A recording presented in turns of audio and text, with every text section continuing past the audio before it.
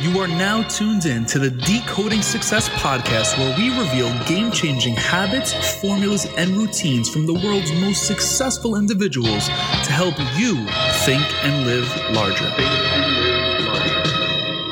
What is going on? You are tuned into the Decoding Success podcast, and you are rocking with your host, Matt Labrie. With all of the madness going on in this world, from this virus to politics, so on and so forth, we here at Decoding Success have made a promise to bring you nothing but positivity, to make sure we're taking your mind off that, to still helping you and aiding in your pursuit of greatness. So today, to do so, we are bringing to you one of the world's most successful entrepreneurs of our time, Jim McKelvey, who is a serial entrepreneur, inventor, philanthropist, artist, and author of The Innovation Stack, building an unbeatable business one crazy idea at a time. Now, many of you are going to know him from being the co-founder of Square. On top of being the co-founder of Square, he served as the chairman of its board until 2010 and still serves on the board today. In 2011, his iconic card reader design was inducted into the Museum of Modern Art. Now, Jim founded Invisibly, an ambitious project to rewire the economics of online content in 2016, and currently he is a deputy chair of the St. Louis Federal Reserve, and I promise you, he's bringing a whole lot of insight and value to this show, this episode today, so stay tuned. But this would not be possible without our partners over at Acadium, who are providing remote marketing interns for all of those that are pursuing their passion projects or pursuing business.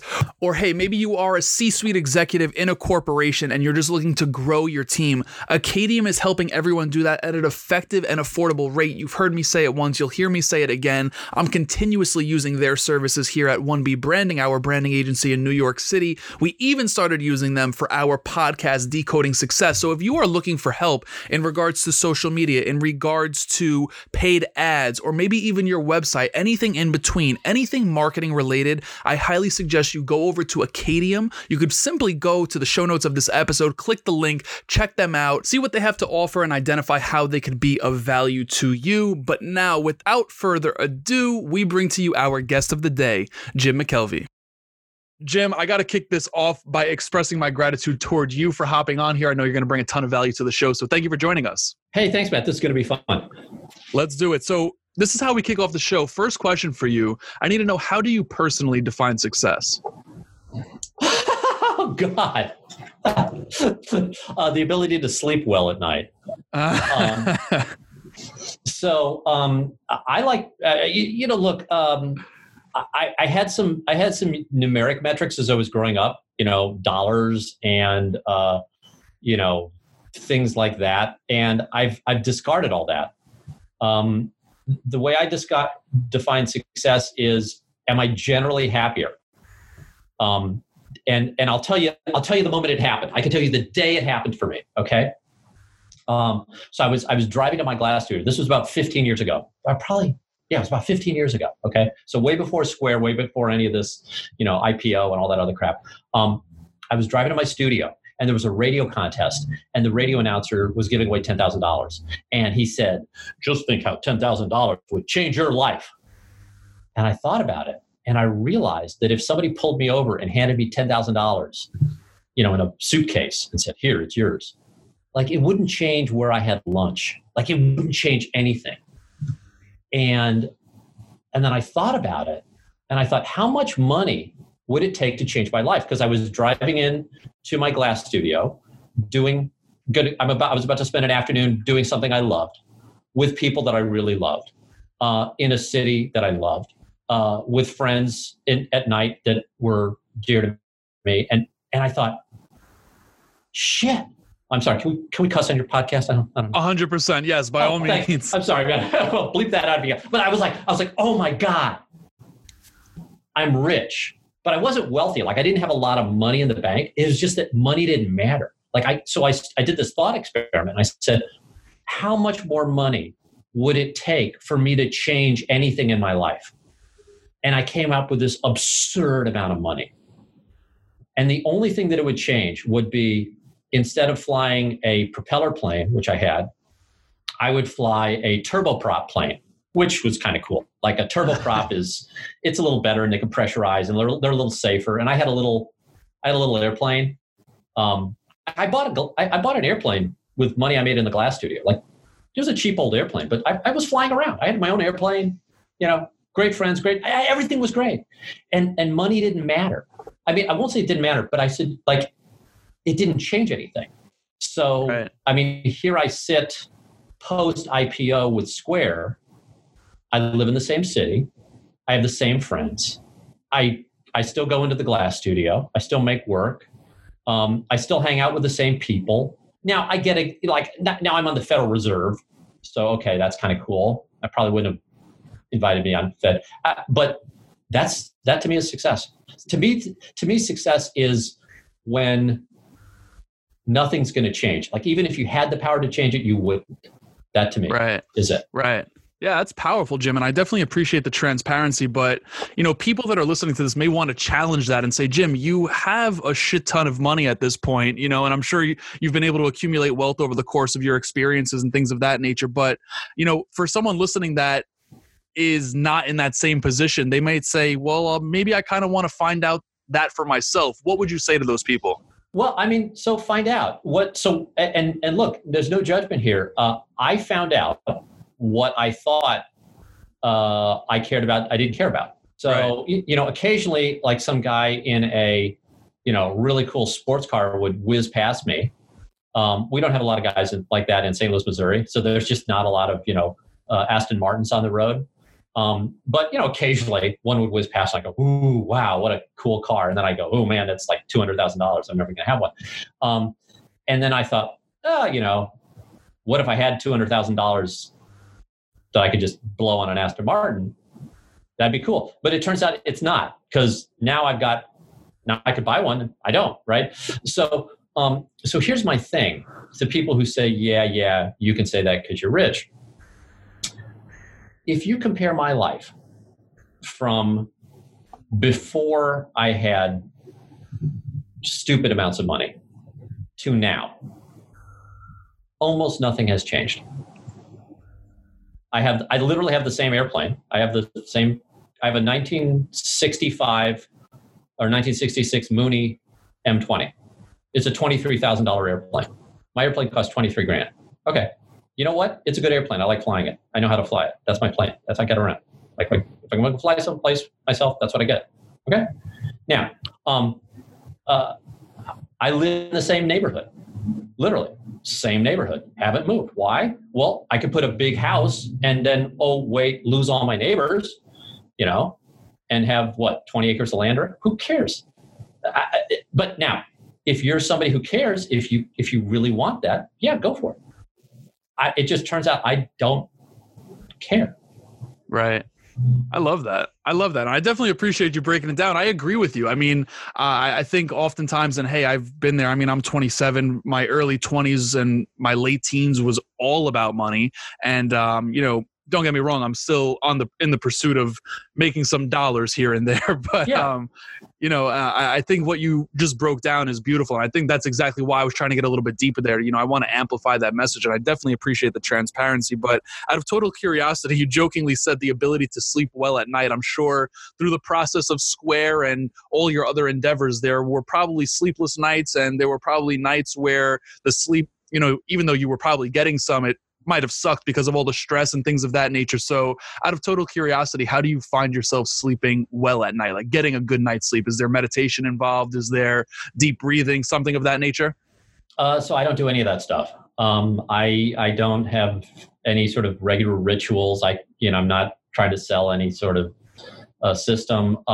What I found works for me is basically eliminating things that stress me out cumulatively during the day. So here's something I bet none of your listeners can relate to. I've never used a Facebook product in my life. Never used Instagram, never used WhatsApp, never used Facebook. Not once ever. Never. Why? Well, I saw what it did to my friends. Like, I had friends that, like, super early on in Facebook, when you had to have, a .edu password or email to get on, I had some friends who were all over it. And I looked at them, and they were spending all this time doing it. And they were getting really sort of into creating this online persona, and they were getting stressed out about it. And so I was like, I'll wait a little bit, because I had a .edu password or email as well, because I was a teacher at a college. I was teaching a glassblowing class, believe it or not. So I could have gotten on Facebook like in the super, super early days. And I was like, I think I'm going to wait here a little bit. And I watched and I was like, well, what's going on with these guys? And it was stressing them out. I was like, maybe I want to wait a little bit. And I've never seen a reason to do it. So, I mean, I do have a Twitter account, but that's only because, Jack's my buddy and he started Twitter. So out of support for Jack, I got my own Twitter handle. And I should say this, there are Facebook accounts right now that use my name to promote and sell this book. So like, I will say that, but like anything that you hear through my social media channels, through my Instagram or Facebook is not me. Like that's a marketing firm that's just blasting out to get people to buy this book. Right. Right. So, wow, zero social media. I got a whole list of stuff I never do. Just don't. I love that. That's powerful. And you want to know what the most and I hate to say that word because everyone defines success in their own way, which is exactly why we kick the show off like that. But individuals that I personally deem successful based on, how I construct that, term, a lot of them aren't on social media. And it's powerful when you hear it because, I mean, I'm over here and I can only imagine how many hours are consumed in my day just scrolling and posting and this and that. But I think that's really powerful. And I definitely appreciate that share. It's definitely a key to your success, clearly, and I think that's exactly what needs to be taken away from that. So that's huge. Now, Jim, I know you were raised in St. Louis. I want to know, what was your upbringing like? Who was Jim in high school? He was a geek. He was a really nerdy, skinny, socially awkward kid. I was captain of the debate team. I sang in the chorus and basically was pretty awkward. Not into computers. I was not a computer nerd. I came from a very good family. Dad was a professor and an administrator at Washington University here in St. Louis. Mom stayed at home. My mother was a New Yorker. She was a total firecracker. So she had a lot of attitude. Dad was super quiet. Great family life. Simple things. But what I learned actually sort of in high school, because I was sort of an outsider, was to sort of enjoy life as an outsider. So when I got to college, I was pretty comfortable, again, not quite fitting in. And then one of the things about entrepreneurship and one of the sort of central themes of this book is that entrepreneurs are weird. Okay. So I use the term entrepreneur in the innovation stack in a totally archaic way. So what does the word entrepreneur mean today? Well, Matt, it basically means somebody who runs a business, right? So you open up a coffee shop, you're an entrepreneur. You build build a construction company, you're an entrepreneur, right? That is not the original definition. The original definition of an entrepreneur is somebody who did something that was weird, that had never been done before. It was this act of sort of insanity. The name for somebody who starts a coffee shop or a lawn care company or an accounting firm or opens up a go-kart track, they're called business people. You're a business person if you open a business, okay? So the word entrepreneur originally, and the way I use it today, means somebody who is doing something that has not been done before. Okay, so I got a friend. He's currently buying old fighter planes from the Soviet Union and strapping missiles onto them.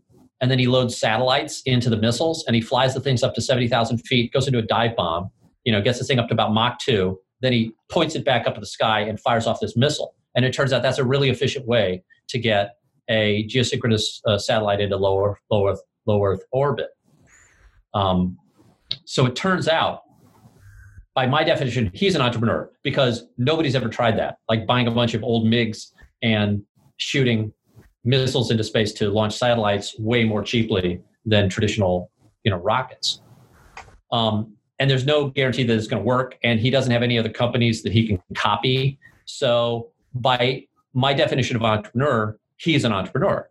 I have another friend who opens coffee shops. Well, the coffee shop has been done. Like there is a formula. There's actually a trade show for coffee shops. Like if you don't know how to open up a coffee shop, if you know nothing about coffee shops, there are literally people who can teach you everything you don't know. And you can go learn that and then open a coffee shop. But I would call you a business person because you're way more likely to succeed opening a coffee shop because it's a known pursuit. Whereas my friend who's, trying to get, afterburner parts, from the former Soviet Union, is facing a whole different set of problems. Like, he doesn't have any trade show that he gets to go to. Like, Yeah, for sure. Yeah. So totally different thing. And actually, Matt, that's why I wrote the book. So here's the thing about being an entrepreneur, and I'm only talking to the entrepreneurs now. So, right now, like 90% of your listeners who are sort of rational business people should probably stop listening. You should probably all turn off the podcast. Okay. So now that we're alone, okay, just the entrepreneurs. Here's the deal.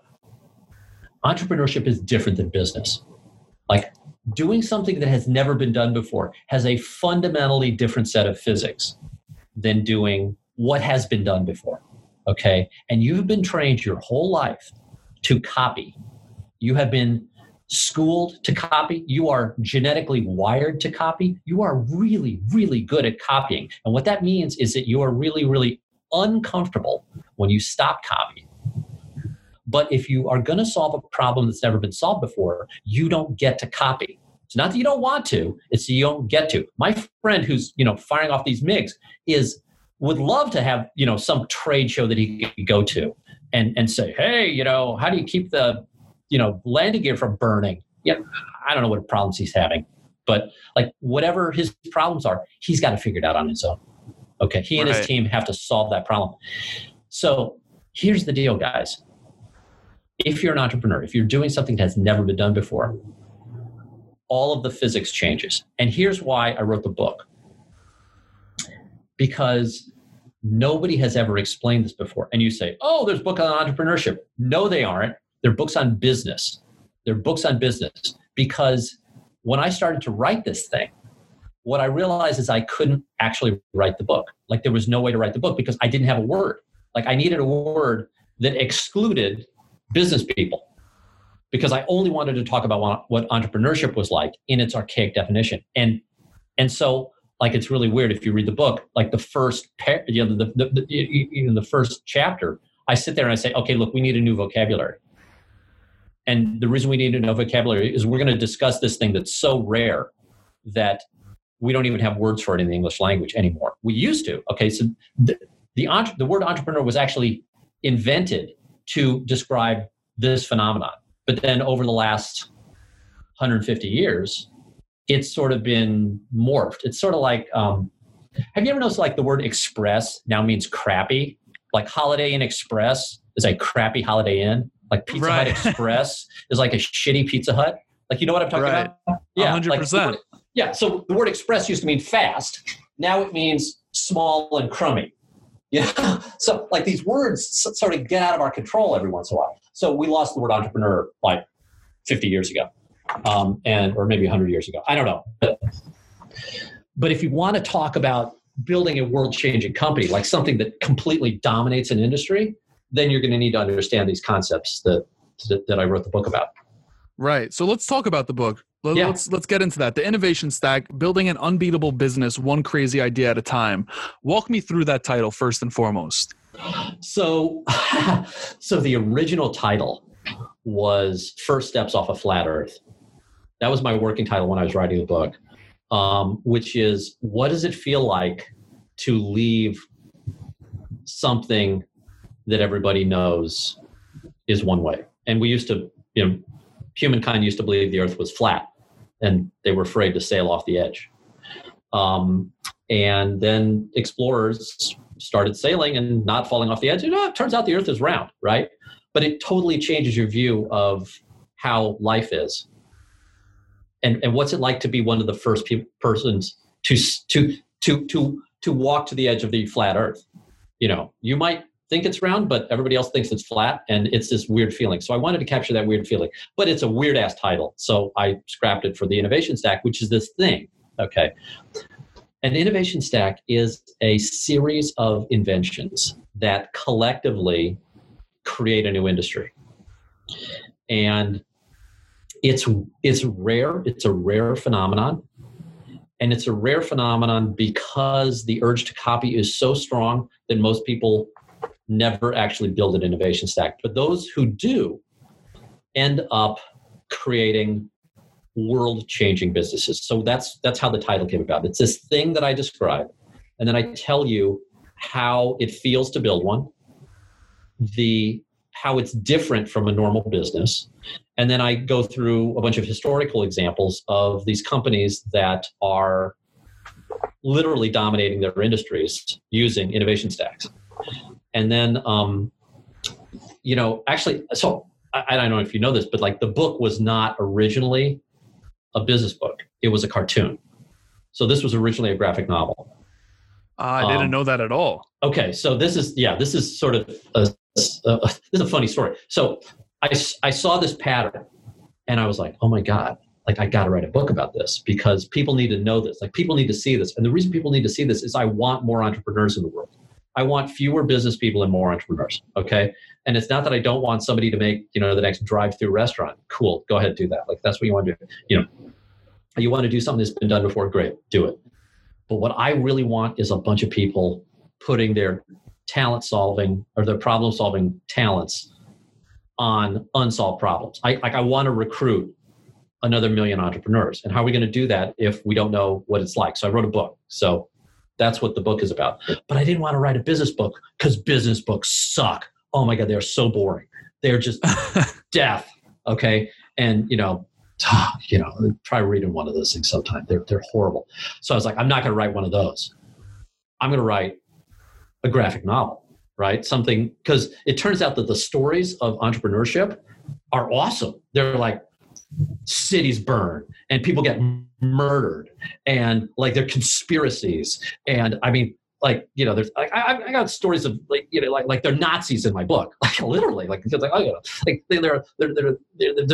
an entire city that gets destroyed. Like this is great stuff. This is sort of cartoon book, or this is pen and ink. So my original draft of the book was this weird hybrid of a graphic novel, cartoon panels that would then go into some explanatory text and then back to a cartoon. And then back to explain. And it was this really sort of schizophrenic thing, back and forth. And that's what I spent 2 years putting together. And I signed it to what I consider the best publisher in the country, Penguin Random House. Right. They are the number one publisher of business books. They publish some authors that I am totally jealous of, like guys who I think are brilliant. And I was so excited when Penguin was interested. And they bought the book. They now bought my book, and they said, okay, we'll publish it. And then we had the meeting. Okay.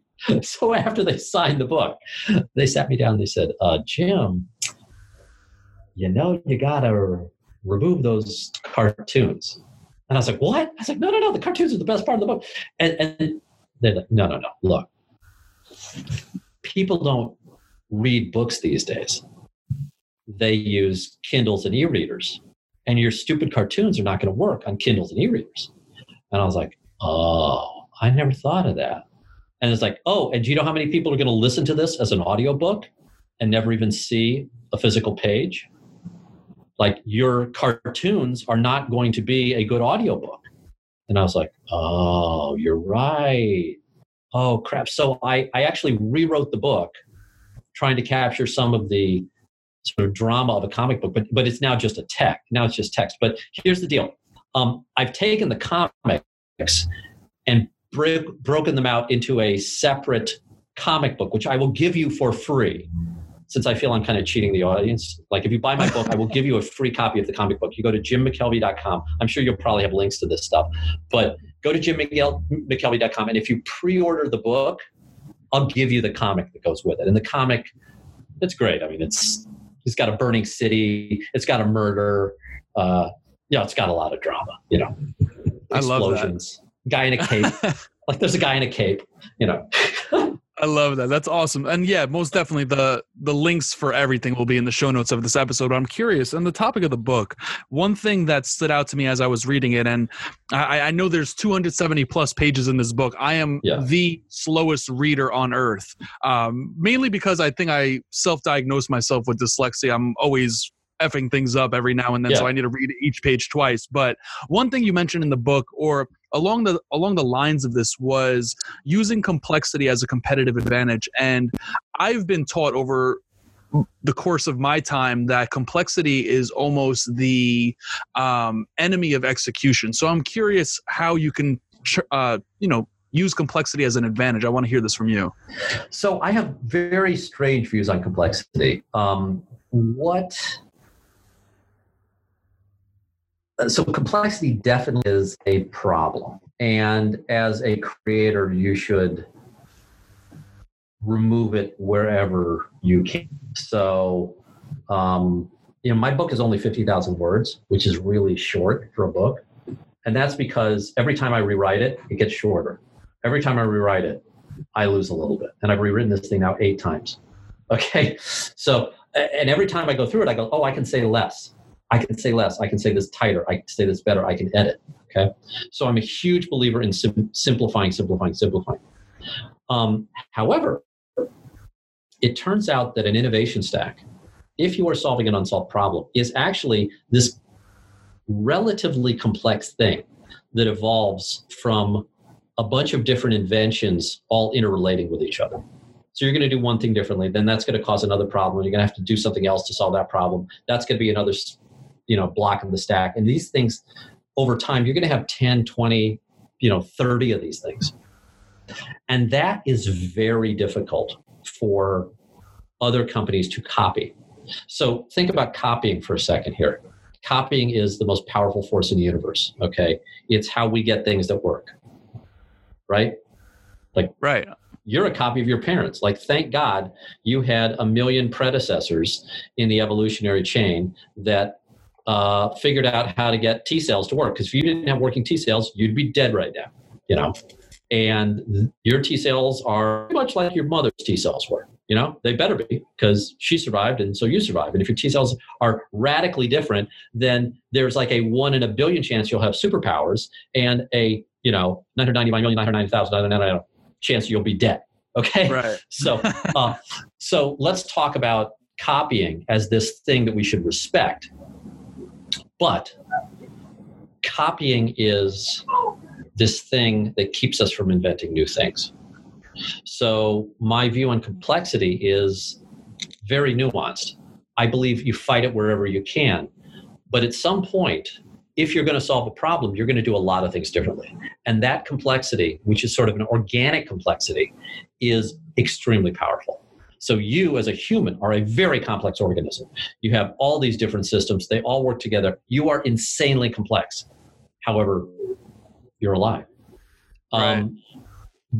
And you're durable, by the way. I could cut you and your skin will heal. I can cough on you and your T cells will eventually figure out how to fight that virus that's introduced.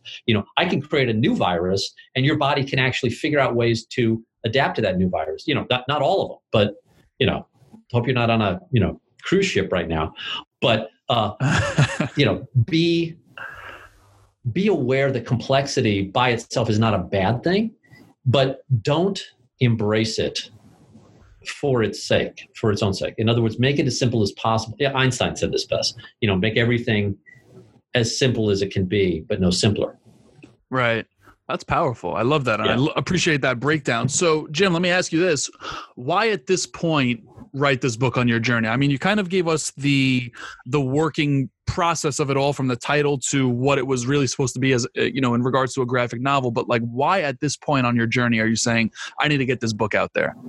Is it because you weren't, you were talking about business books and you said, hey, I need to put something about entrepreneurship out into this world? I had no interest in seeing myself on another spine. So I've already published 2 books with legit publishing houses. And I have also self-published the #1 textbook on glassblowing. So if you study glassblowing, you're probably using my textbook. Okay, so I've done the book thing. I did not want to write a 4th book. This is my 4th book, but I had to. I absolutely had to. Here's why. When I finally figured out what was going on with Square, when I finally saw this pattern, I realized that I had sort of accidentally stumbled onto this incredibly powerful thing that could solve a lot of problems in the world. Not just the ones that I can solve personally. Like I'm working on a bunch of stuff right now, but I'm one guy, okay?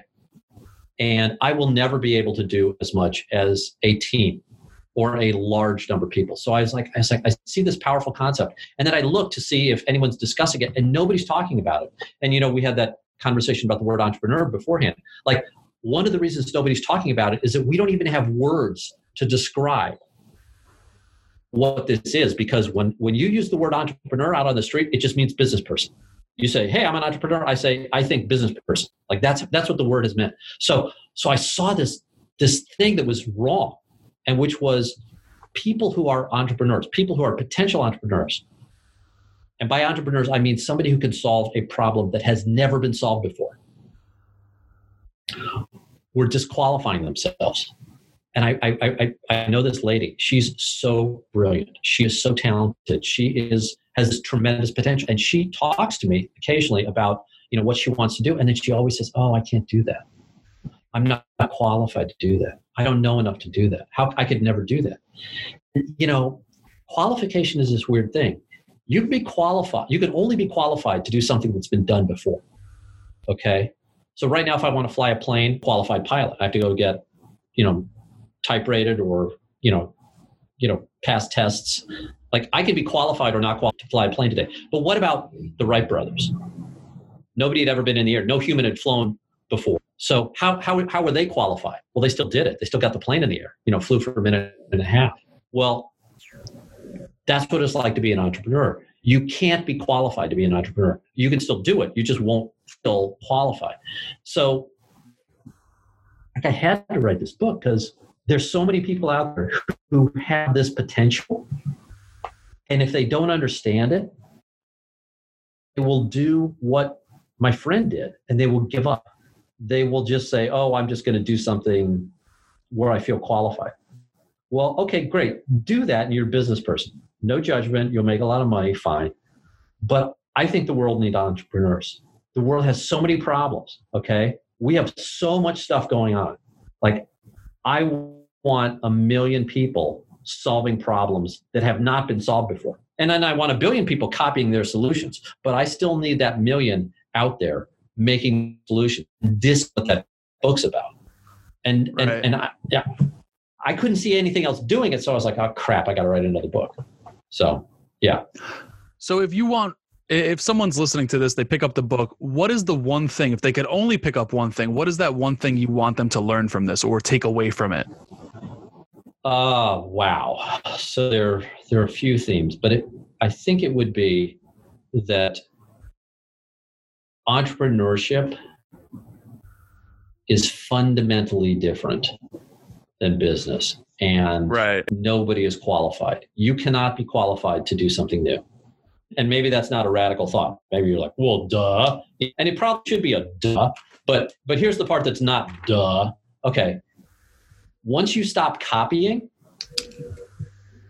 everything changes. It's like everything that you're used to now doesn't work the way it used to work. So the way you work with totally different for an entrepreneur. The way you work with competitors, totally different from an entrepreneur. The way you fund, the way you manage, the way you recruit and retain employees, the way you all the stuff changes. Like, so if you think that having, studied business or gotten an MBA or worked for 20 years in a field is your qualification to be an entrepreneur, no, it is not. And probably the greatest compliments I received after the book, because, we sort of pre-published a draft for a few reviewers. I sent this to people, both of whom, one guy's worth $1 billion. The other guy's worth well over 100 million. Super, super successful people. Both of them told me, I wish I had read this 20 years ago. And They was like, where were you 20 years ago? I said, I was totally ignorant of this phenomenon. I hadn't seen it. I hadn't recognized it. And by the way, I built Stack without knowing what was going on. Like it was only in hindsight that I recognized this, like, oh my God, that's what happened. And these two highly successful guys who I have deep respect for, both said to me, I wish I'd had this when I was younger. I wouldn't have given up. One guy, it was heartbreaking. He said, I quit my last company because we were only halfway through and I didn't recognize what was happening. And I just felt so uncomfortable. He's like, if I'd had your book, I would not have quit. And I was like, dude, that's heartbreaking, but that's why we need to get people to read this thing. Like just, right. And I don't care if you buy it. Like you can steal the book. Like I'm not trying to make $20. I do not give a shit about the money. Like steal the book. Okay. Hell, like don't steal the book. I'll tell you anything steal the book. But like, like you get like, I don't, it's not about the money. It's just get the concept into your head. And here's what I really want. Understand that you probably, even if you don't choose to be an entrepreneur, know somebody who should read this thing. Everybody knows that. And I say this with 100% certainty. Every one of you listening right now knows a person who should read this thing, because you know this person with great potential, who's always questioning themselves, and they're questioning themselves the context of business. They're questioning themselves. They're saying, I can't do this because I'm qualified to do this. Okay, well, guess what? The biggest bank in the world, the biggest bank in the world was started by a guy who sold lettuce. He was a produce dealer. He never went to high school, dropped out of school at age 14. Okay? Yeah, that's powerful. Biggest bank in the world. Biggest furniture company in the world. Started by a kid who was 17 years old. Dominant furniture company on the planet today. 17-year-old started. Didn't know what the hell he was doing. Like, I'm square, okay? You know what Jack's professional credential is? Never graduated from college. Jack is a massage therapist. Jack really? Certified massage therapist. You know what my professional credential is? A glass blower. I mean, I've got a college degree, but like, who cares? By definition are not qualified. And somehow we were able to do these things. So every one of your listeners knows somebody like that. And get them a copy of the book. Get that person to read the first couple chapters and see if it doesn't feel strangely familiar. As I walk through it, and look, I got kids now, so one thing you learn about being a parent is your kids ignore everything you say, right? Your kids are super powerful at ignoring parental advice. That's what kids do, right? Oh, mom, oh, dad, they're just. So as I was writing this, I was like, maybe, just maybe my son or my daughter has got this book 15 years from now, and I'll be able to tell them something they wouldn't listen to their old man, but they might at some point read my book and get this little message. Because I'll tell you, like, if you understand how much potential there is to great things, even though you're not qualified, that's the central message that I'd love to get out.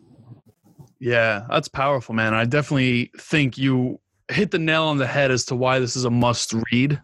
So I'm grateful for that and being able to amplify that even more. But Jim, you mentioned before we even started recording this that you were doing a podcast before. I'm sure you have a bunch more lined up, and you've done a bunch of media and press and things of that nature in the past. So what's a question you wish more people would ask you, and how would you answer it?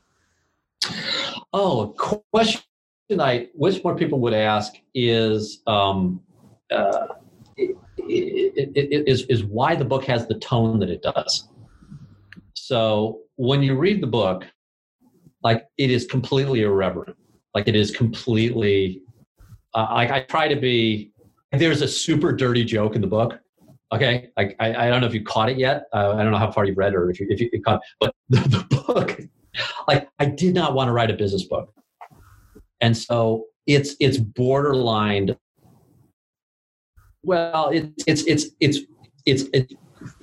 tried to walk right up to the line, but I was writing this one paragraph, and I came up with this filthy joke, and I wrote it, and I laughed out loud. You're not supposed to laugh at your own jokes, but I actually laughed at this one, And then I erased, and then I erased. Like I wrote it and I was on an airplane. I started laughing, just like an idiot on an airplane, just middle seat, laughing my head off. And then I erased it because I was afraid like the guy next to me would read what I just written. And I was like, oh God, so I erased it. And then I thought, no, like my editor, so I had an editor at Penguin at this point. And I thought, oh, my editor's really going to have fun, like deleting this. Cause like editors like to chop stuff out. Like, so I was like, oh, I'll leave this in and let him have the fun of like chopping it out. So I left it in and he missed it. He missed the joke. He didn't get the joke. It went right over his head. Whizzing by. And I told him about it. He's like, you have to tell me where it is. I was like, no, I don't. So we had this little standoff. And then, so he never caught it. And it survived. Like the joke made it in the final cut. Like it's in there. It's ridiculous. I mean, I'm embarrassed. Like on the audiobook, like if you listen to me read the audiobook, like there's a part where I'm repressing laughter, like in the readback. I don't know if they're going to catch that in the studio or not, but they, like literally, I'm trying to repress my laughter. It's like, I can't believe they let me put this in the book, but like it is an irreverent book. And the reason for that, so the reason the tone of the book is this, is two things. One, God, I am sympathetic for the readers of business books. Most of these things are dry as old toast. They are just, and I didn't want to write one of that, which is why it was originally a cartoon to begin with. But secondly is, look, a lot of the times, even the most successful entrepreneurs don't know what we're doing. You don't know how it's going to, and I will raise my hand and admit fully, most of the stuff that for me has been successful, in the process, I've been confused and scared, and having a sense of humor during that time is one of the greatest powers you can have. It's not having an iron will. It's not having, meditation. Well, I mean, look, meditation works for you. Great. That's fantastic. Like whatever drugs you're on, keep using them. Like double the dose. I don't care. Like, but for me, humor, like just the ability to go in and go, wow, that didn't work. Look at that crater. Or it's going to take a couple weeks for the skin to grow back over that, scar. Like you better have a sense of humor. You don't have to, but like it's my form. Like, and so I wanted to convey how fun it can be to do something that you're not qualified to do, that everybody calls you crazy, and might not work. And let's capture some of the fun. So that's the thing that I wish most people would ask me, is like, why does this thing read differently than all the other, sort of serious books? And the answer is, look, you can be serious and still have a sense of humor. Like you can be doing something really, really important for the world and still crack up about it. So why not have reading? Right. Yeah, it's powerful, man. I mean, I've definitely, and Jim, I say this fully transparently, there have been times in my life I was way too serious, and those were the times where all I cared about was money. And, over the course of life transitioning me through my journey, I've definitely came to see exactly what you're talking about, finding the fun in things. And I'm glad that this is what the tone of the book is. And I'm glad, I have to admit also, I definitely let that dirty joke go over my head. So now I'm going to have to circle back. Maybe I didn't get to it yet. Maybe I didn't get to it yet, but I'm going to have to circle back regardless, because like you've alluded to multiple times. Some people get it. They look at me, they get that. I don't know. Yeah. Like, to me, I was like, there's no way they'll publish this. And, but I got a twisted brain. I love it. So Jim, let me ask you a personal question. This is going to sound a little cliche, but I'm going to reverse engineer it after I ask this. Okay. What's the best piece of advice you've received? Don't do lists. So, okay. So you asked a personal question. I'm going to give you a deeply personal answer. My father just died. He was the man who I respected most in the world. He died. He was 94 years old, and we had his funeral about 3 weeks ago. And I had to give a eulogy. at my father's funeral, which is really tough to do. But my father was an educator. He taught in a university for 50 years. And I thought, oh, well, I've learned so much from my father that I will share some at his funeral. And when I went to write the eulogy, I realized only then, that he had never once in 54 years given me any advice. He was a brilliant man. He had a PhD. He was revered, and one of the foremost scientists on polymer processing. Built Washington University's engineering school, which is now named in his honor. It's now called the James McKelvey School of Engineering, for my dad. He never gave me any advice. Never once. He didn't sit there and say, Jim, here's how you handle that. Jimmy, come here, do this. Jimmy, like he never told me any advice. So I will give you a piece of advice that I got that is, I thought, a nice little trick. Okay. But I'm also going to turn your question around. The person who I've learned most from by just living around for most of my life never once offered advice. So now here's some advice. I was at a conference. This was 20 years ago with a guy named Jim Collins. He wrote a book called Good to Great. Okay. Right. So Collins was in the process of writing Good to Great. And he actually gave me a draft of Good to Great. I had one of the pre-release versions of Good to Great. I never actually read the published version. I read the pre-published version that Jim gave me. But we were sitting there together at a conference. And he was a total badass even back then. This is before he got super famous. But he gave me some advice that I think he got from Cork Walgreen. And he said, create a don't-do list. He said, because what people tend to do is we tend to put things on a list of things that we're going to do. A to-do list, essentially, right? That we're not going to do that allow us to do things. Yeah, a do list, a to-do list.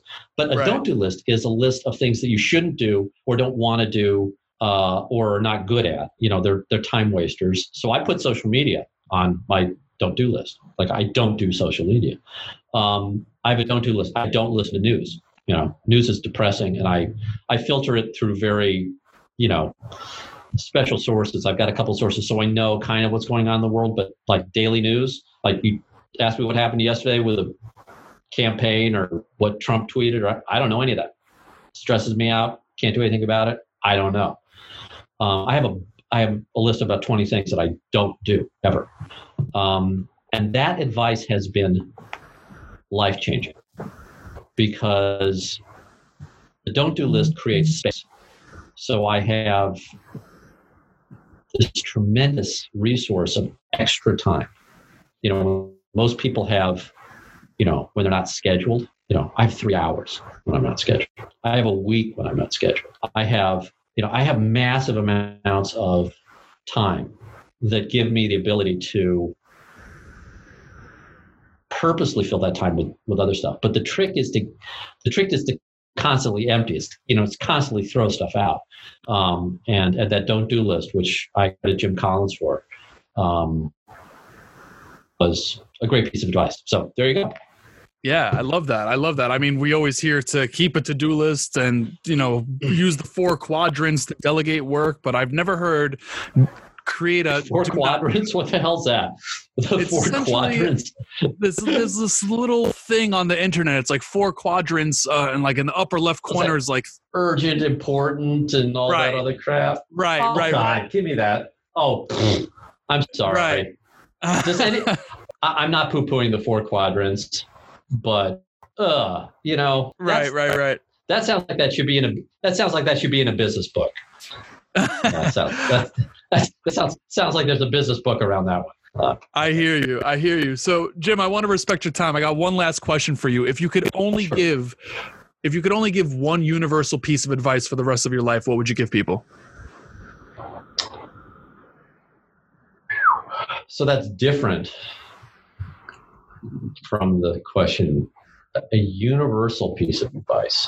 So it's actually very different. I want to respect your time. I could talk to you for days, but I'll try to be thoughtful about it because I don't want to just give some flippant answer. Right, and I respect it.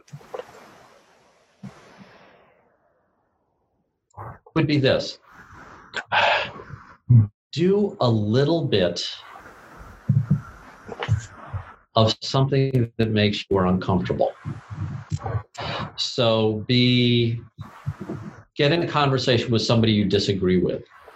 Okay, somebody who's intelligent, not somebody who's an idiot who you think, oh, he's an idiot, he's stupid and wrong, but somebody who is really informed and thoughtful and just has a totally different worldview. Or do something that makes you a little bit scared, like public speaking, or go, do something that where your hands sweat a little bit.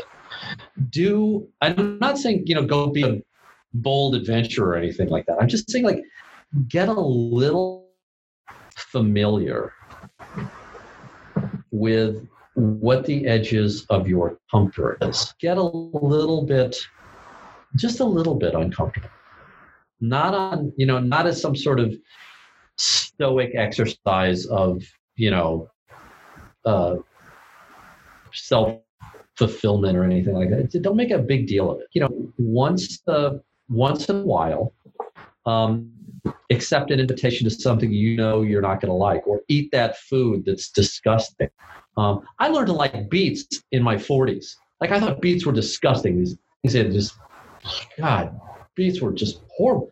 And then, somewhere around 40, I tried a beet. I was like, man, this thing's pretty good. It just needed salt, you can do this. And I'm not saying it has to be this big sort of harangue, but I think if I had to give a universal piece of advice to everybody, it's simply that, do a little bit that makes you uncomfortable. And over time, you'll find that may have really interesting effects. Now, very quickly, what's the why behind that? Why should they be doing something that makes them a little bit uncomfortable? Oh, the why is because it expands your ability. So two things. The first is that it actually expands your universe. Okay. So I now have friends who I'm in violent political disagreement with. Okay. I now have food items that I can eat that I thought were formerly sort of purple and disgusting. I now have, it makes your world a bigger place. Okay. So that's benefit one. Okay. But benefit two is even more appropriate. And this kind of is a great way to tie back to the book and why my message to entrepreneurs, the people who've done what has never been done. The ability to function when you are uncomfortable is a critical skill if you're an entrepreneur. Now, if you're not an entrepreneur, you can kind of get away with not having it because you can just copy what everybody else is doing and you can get comfortable in a crowd of other people that are getting, you can go take a course with a bunch of other people who, are learning to do the thing. But if you're an entrepreneur, there's no course, okay? You're out there alone. You get no validation and you are going to feel uncomfortable. Right. And there are two things you can do. You can quit or you can continue. And every atom in your body is going to be telling you to quit. Okay? And it is really hard, even if you know what's going on, to continue. But if you know what's going on, if you have cultivated this discipline of functioning even when you are uncomfortable, that's skill, and I describe sort of exercises in the book on how I do this stuff and how others have done this. But if you have that skill, then you can function even though you're in discomfort. And that is the thing that will keep you going, because when you're solving an unsolved problem that nobody on the planet has ever figured out before, there are so many setbacks, there's so much negative stuff that you will almost certainly be uncomfortable. And the entrepreneurs I talked to and met in researching the book and researched, these are guys who were, sometimes literally crying. They admit they were crying at some points. And I admit to having panic attacks. I was literally thought I was having a heart attack when we started to swear. I was so wound up about stuff. But, even with that high level of stress, if you can keep going, you have a chance to unlock tremendous potential. And so that's the second benefit. So I think that's, those are two sort of meaningful benefits from what can be, sort of a interesting habit. Yeah, Jim, listen, I couldn't agree more. Those are huge. I appreciate all the value you've been bringing to the show and through the book as well. I'm really glad we're able to amplify this. So I just want to express my gratitude one last time for you hopping on here. Hey, Matt, it's been a total pleasure, man. You asked great questions. This was fun. I appreciate it, Jim.